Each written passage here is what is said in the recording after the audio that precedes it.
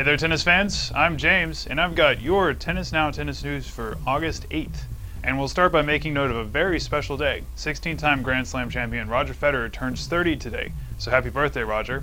At this year's US Open, Federer will try to join a very prestigious list of players older than 30 who won Grand Slam tournaments. In the Open area, that list includes Andres Gomez, who won the 1990 French Open as a 30-year-old, Pete Sampras, who won the 2002 US Open at 31, and Andre Agassi, who not only won the 2003 Australian Open as a 30-year-old, but he stayed at the top of the game for the next 3 years. Now, if you look before the Open era, Rod Laver, Arthur Ashe, and Jimmy Connors all won a major title in their 30s. Now, it's a really exclusive list, and one that Federer will feel like he belongs in, but he will probably have to beat the almost invincible Novak Djokovic or Rafael Nadal to win his 17th Grand Slam at the US Open.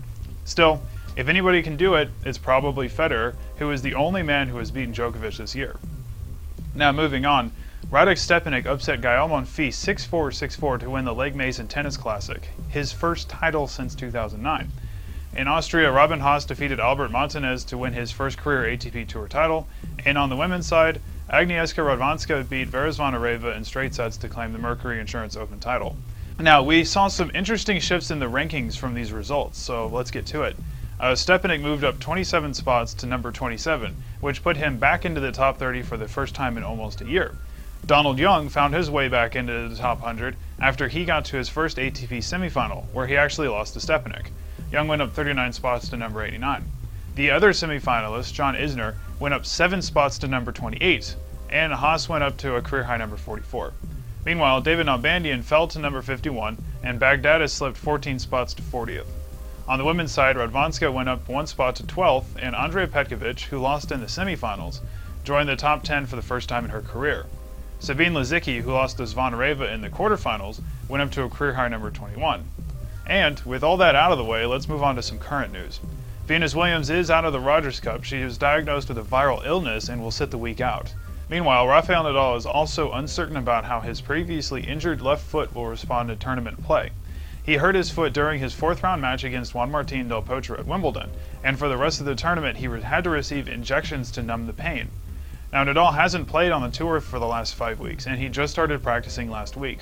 That may have prompted him to tell the Globe and Mail, quote, "I have to see when I put 100% power in my foot, and I'm arriving here with not perfect preparation." Now, for more on what's going on in the lives of the players, we go to Lauren Lynch. Thank you, James. We'll start off by saying happy birthday to Roger Federer, who's been alive for 3 decades. He shared this message with his fans. Check it out. Hello everyone, greetings from lovely Montreal. I just wanted to thank you for all your loyalty and support throughout these years as a tennis player on tour. It's been a wonderful time for me having all of your support. The last 30 years have been absolutely fantastic for me. My childhood has been very nice, thanks to my parents. My life as a tennis player, as a kid coming through on tour has been very enjoyable as well. And then obviously my life as a father and now as a husband too has been very sweet. So just like to thank everybody for their kind wishes, their gifts, their support, their loyalty. I really can't thank you enough, and I'm looking forward to hopefully another great 30 years, and I can't wait for the Montreal tournament to start. Thank you, and I'll see you soon. Bye-bye. Meanwhile, Caroline Wozniacki spoke up about her relationship with golf US Open star Rory McIlroy with ESPN. She was asked by SportsCenter Michelle Bonner if the two were an item, and Wozniacki smiled and gave confirmation about them dating by saying in a little shy way, "Well, I'll definitely improve my golf swing for the next couple of months, that's for sure." She was asked about who picked up the tab on their outing, and world number 1 Wozniacki said that the gentleman did so. She was named as the 2nd highest paid female athlete this year. She said that the two have been giving advice on each other's respective sports. "I've given him a few tips. His forehand is pretty good. His backhand needs some improvement. I'm sure I can help him with that if he can help me with the swing, because my swing is terrible." She took the time also to point out the obvious. "After seeing him play, I would not lose to him at tennis. After knowing how I play golf, I would definitely not win against him." It's rumored that they met in Hamburg on July 2nd at the World Heavyweight title boxing match between David Hare and Vladimir Klitschko. Can these two be the sport's next power couple? Let us know below.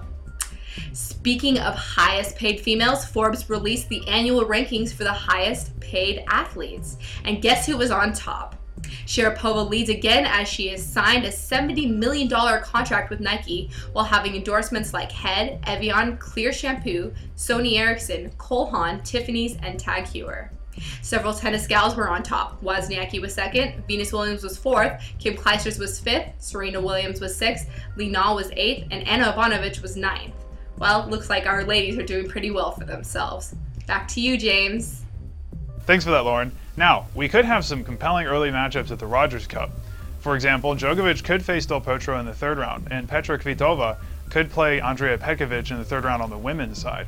Now, you can find a full rundown of all the potential matchups on our website, and we'll add a link to the article in the description.